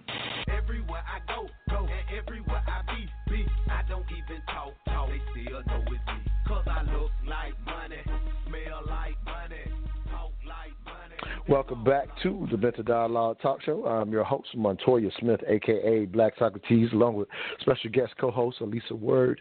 This morning's discussion question, vaccines, clinical trials, and health studies, should blacks participate? Our special guest, Arturo McClassen, from All of Us research program at Morehouse School of Medicine. And I'm going to segue it back to this current pandemic. Again, thank y'all for all the information, great comments, Lisa, going into that break. Again, just encouraging our community to be involved and think next level, because I think you've heard me say this before, American individualism has not served our collective community well at all. And I say collective more from a historical standpoint, because, you know, at the end of the day, for the most part, even we have bought into American individualism, and so you lose sight of that responsibility to the next generation. So as both of you have said, sometimes the participation may not even be directly for you, but in an individualistic society, that makes you prone to not consider that. But if you realize there is an obligation to your legacy, then, you know, taking part in doing things to ensure that things are better for them, or as we mentioned, possibly the idea of customized medicine, which I think should be music to our ears, considering, you know, especially for those who stand or expect to stay in this country, you know, for all the good and bad of it. If you're going to be here, you know, do what you can to make it the best for you. And always the hashtag health, you know, health is your greatest wealth. Hardly anyone would argue with it, but it definitely is. We're in the information age. We have an opportunity to actually take advantage and do something that maybe historically, with some of the things that we have disdain for, that was a lot more difficult for our ancestors, in a sense, to avoid some of what we dislike now. But I'm not a fan of the approach of just avoiding it altogether. That absolutely will lead to no benefit, and we will continue to see some levels of health disparities, and it's definitely not on us. Most of those health disparities are systemic, but this is, as Elisa just mentioned, a way to be part of the solution, to at least in a sense do our part as we fight to get rid of the systemic issues in the healthcare field that affect us and again leads to some of that distrust. Can't say it enough how much the skepticism is understood and warranted in some cases.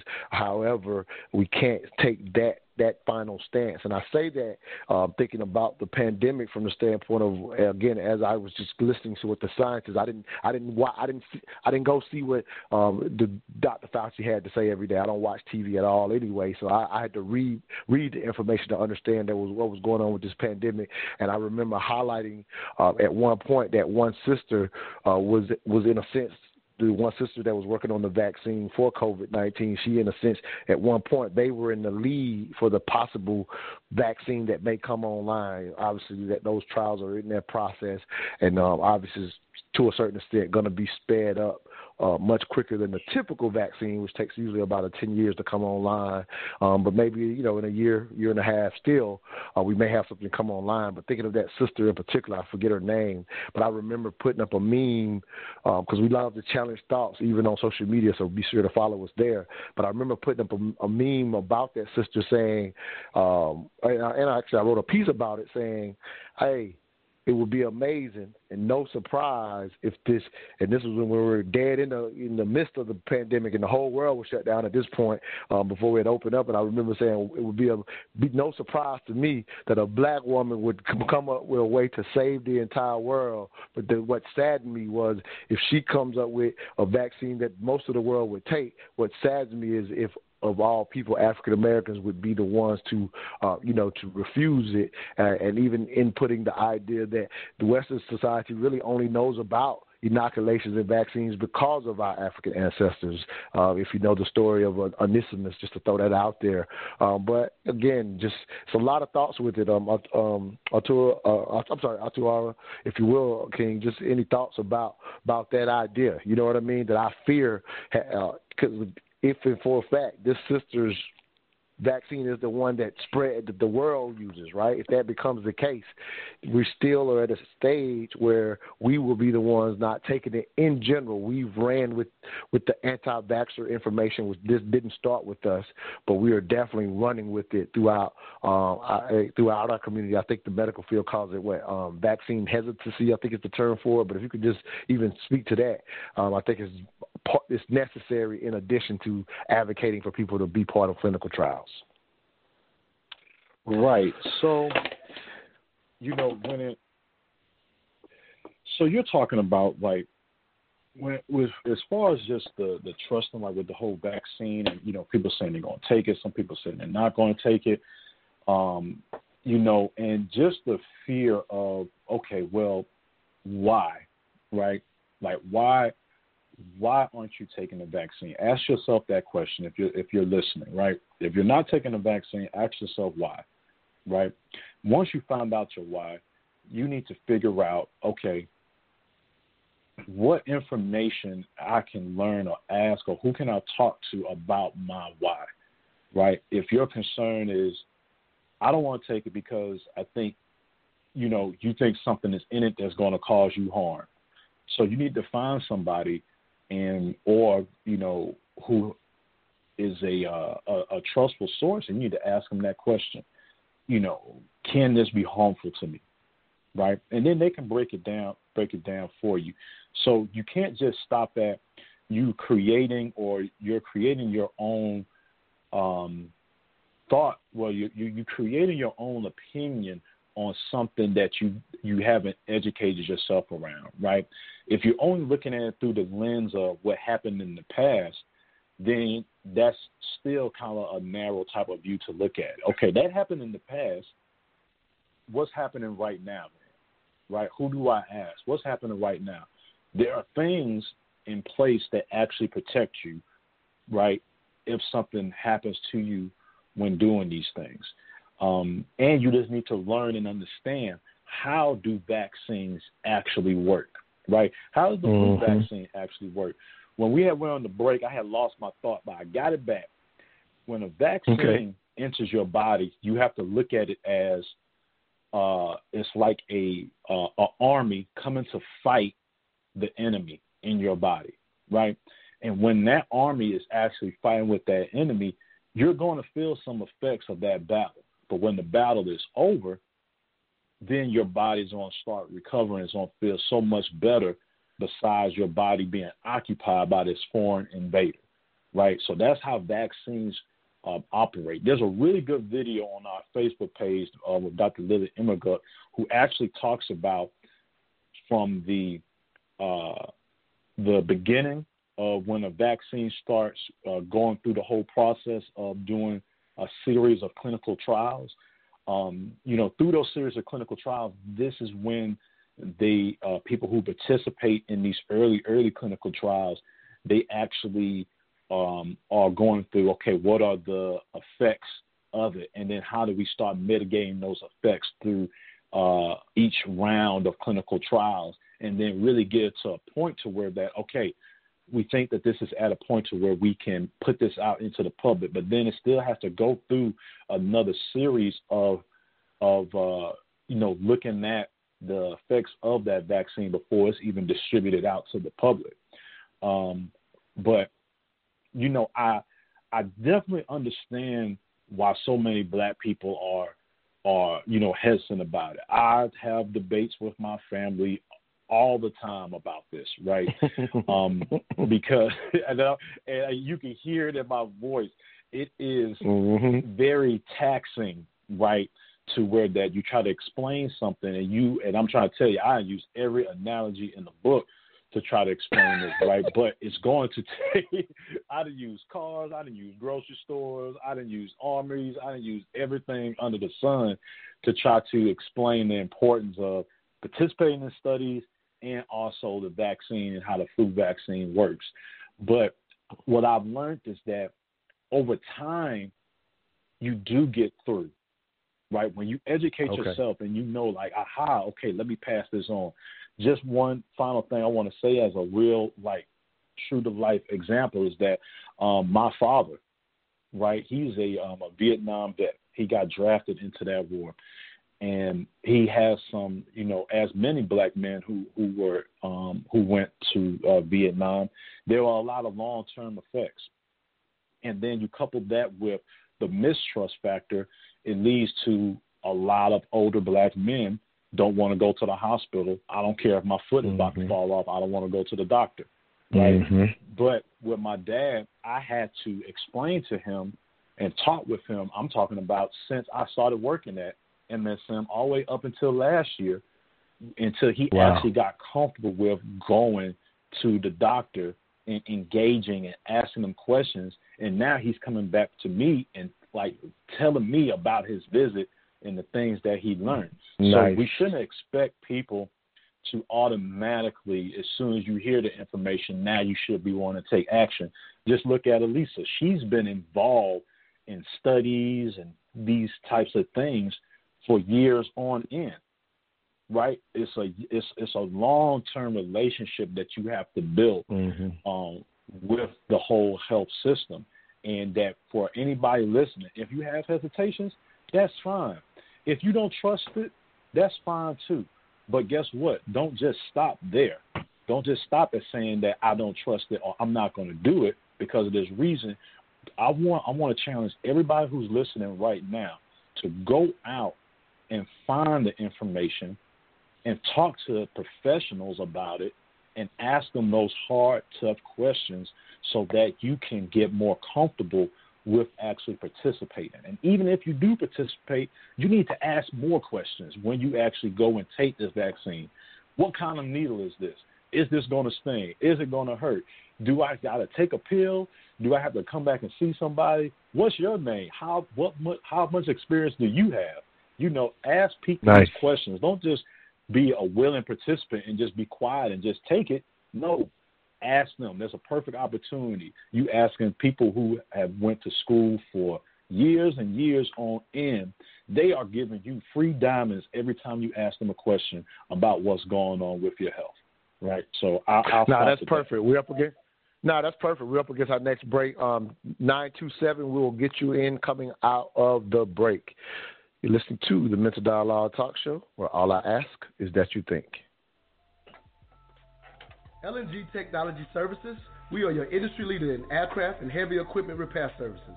In commercial business for over 15 years, LNG technicians have over 150 years of equipment-specific knowledge and are known industry-wide for returning worn-out, broken, and overused ground support equipment back to the user in working better than new conditions.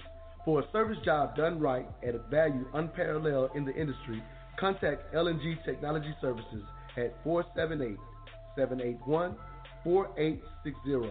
Again, for a service job done right, that number is 478-781-4860. LNG Technologies is a Mental Dialogue Gold member and proud sponsor of the Mental Dialogue community. My name is Montoya Smith, a.k.a. Black Socrates. I am the owner and facilitator of the Mental Dialogue Community Support Group, focused on practical solutions and the collective thinking of the black community. We do that one of two ways. Every third Friday, 7 p.m. at Urban Grind, or Saturday mornings, the Mental Dialogue Talk Show, 10 a.m. to 12 p.m. Eastern Standard Time. Contact us at mentaldialogue.com or on Facebook at Mental Dialogue. All I ask is that you think. So I like to say we are the return of intelligent radio. If you like what we're doing in this space, please support what we're doing. Again, go to mentaldialogue.com and consider becoming a supporter or a member. If you're in the Atlanta area, we definitely have. We can't wait to get offline to start our live events over at Urban Grind again with the show, the Black Owned Coffee Shop in Midtown. But if you're outside of Atlanta, again, mentaldialogue.com to become a supporter. Or I'll throw this out, the Cash App, and I'll throw that out to you as well. Again, glad to have y'all on. But if y'all want to support and keep us on the air, hitting that Mental Dialogue Cash App, for those who are familiar with that, is always favorable. Again, we have to be able to speak to our people, and we are dedicated to, as we say, being truth seekers and information. Hopefully, giving people information that they can take and think about, dialogue about, use it to their effectiveness, again, to add to this virtual neighborhood where we all connect. I'm going to go to this caller and give them their thoughts. Again, we got a few minutes if anybody else wants to get in as well. It's 646-787-1691. Again, that number is 646-787-1691. You have to press 1 to let us know you want to speak. Oh, the caller just dropped right when I was about to hit the button. Oh, there they go. Got him. You met? All right, 678, last 3, 927. Give us your name, where you're calling from, and your 3 cents on this morning's discussion. Black African Power, what's going on, Black Socrates? How you doing, man? It's Brother Unc. What's up, Brother Unc? How you doing, King? What you got for us this morning?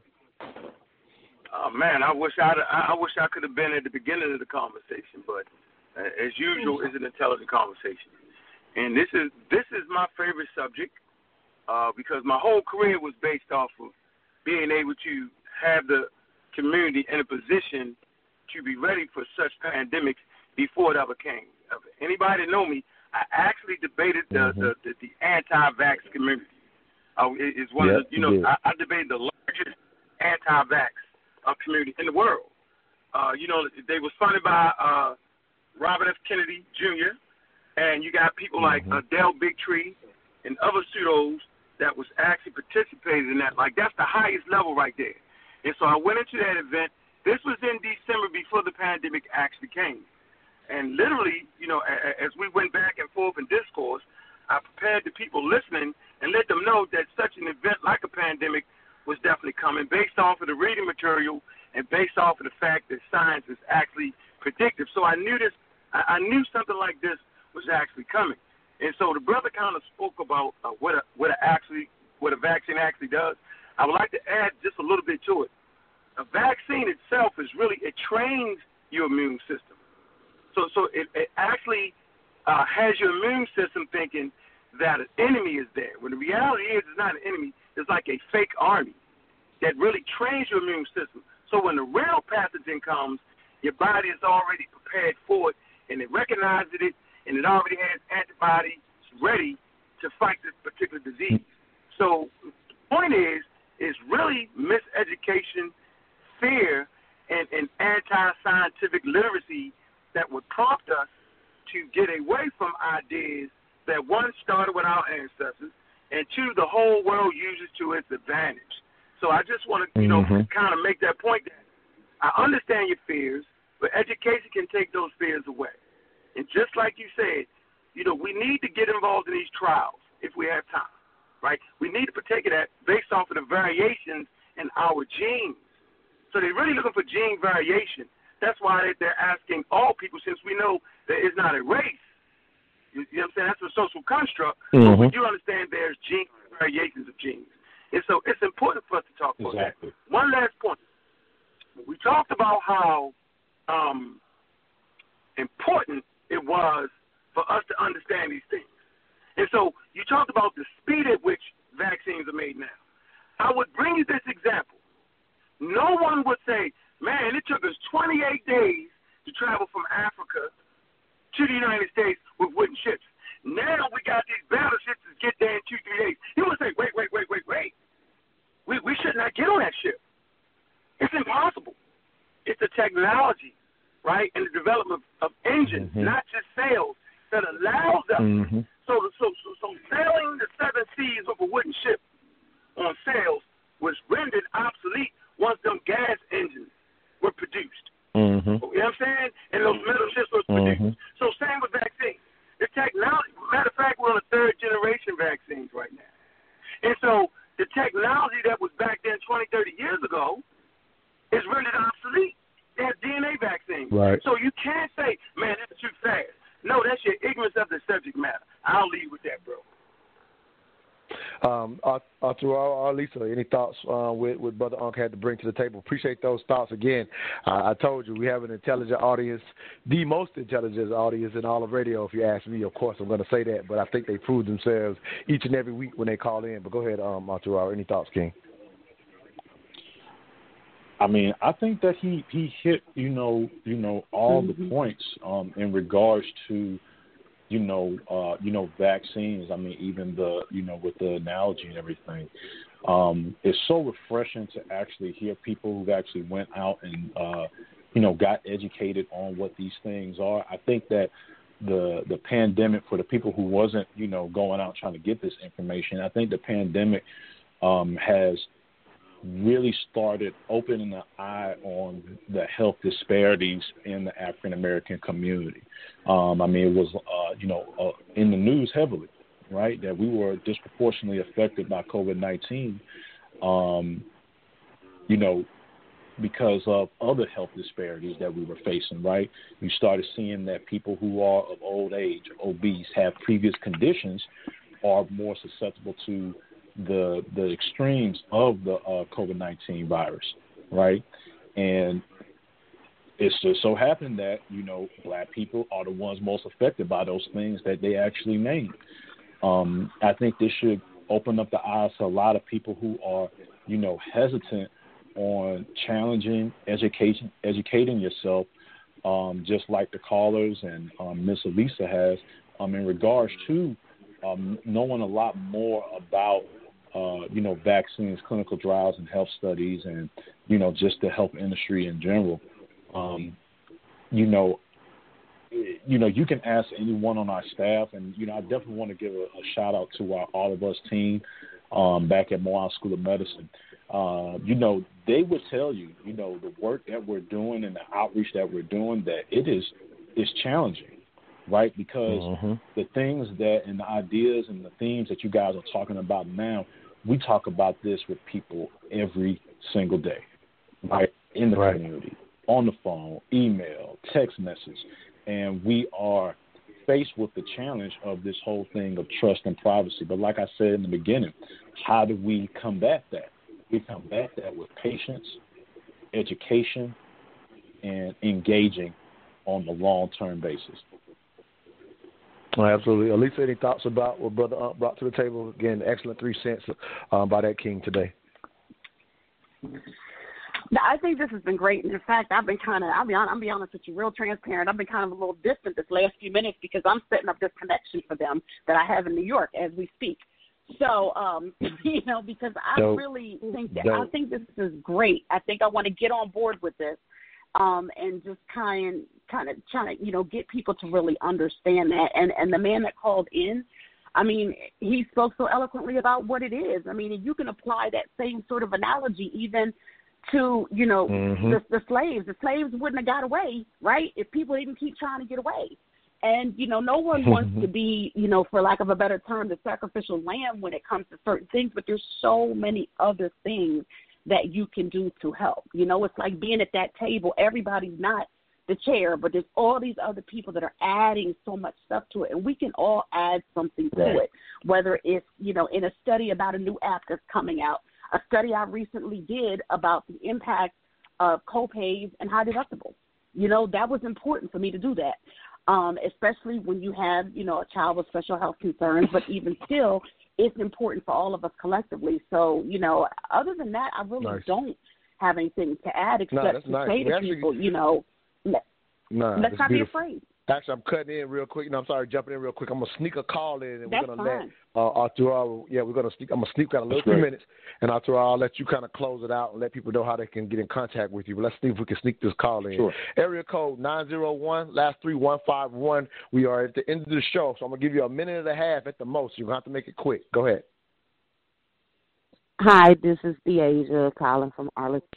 I just wanted to jump in because I heard a lot of what everyone has, and a lot of the things that they were really, really good. You need to start participating more in medical studies, but our skepticism is valid. I'm one of those people that I'm skeptical, but I also know that we need to start participating more because there's a lot of things that negatively impact us. Just say, for instance, with COVID, it was said that, we'll be strongly impacted, and it's a lot of different health issues that we have in our community. But as soon as there's something about a vaccine or something that comes out, we're afraid to participate in it because of the history of participating in certain experiments, like the Tuskegee experiment, for example, things like that. So there has been things that has been experimented on us without our knowledge. So I don't think that it's so much as people are just afraid to experiment. I feel like it's people afraid that they're probably walking in to be experimenting on about this one thing that is said, and then turn around, it ended up being something totally different. So it's really hard to... I got to let you go, Queen. But I love it. I love it. Okay. I will encourage you Yeah, no doubt, no doubt. We definitely dug into that history, and we definitely all three of us agree. You're right. It is very warranted skepticism. So we're not knocking it. We're just trying to encourage people to hit that crossroad to ensure that we're helping ourselves. But thank you for your thought this morning. To Arthur, we've got about a minute and a half. If you want to go ahead and get out the information once again of how people can get in contact and be a part of this study and future studies, please do that now at this time. Thank you for your time this morning, King. Hey, I appreciate it, man.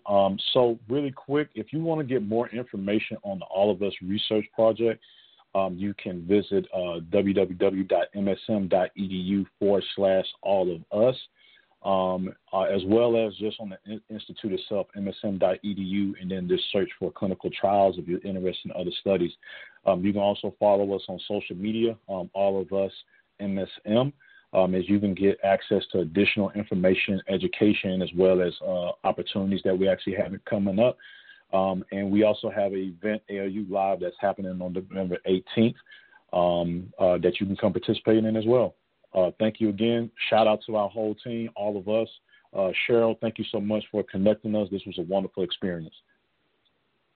Yep, and Alisa, you over there getting people connected on the spot. Again, that's what we do. It's not the first time we had on-air connections. I love shouting those out. Encourage the All of Us team to, hit that Cash App in support of what we do. Keep us on the app so we can keep getting people and information. If y'all have something in the future and want to come back, we will absolutely welcome you back.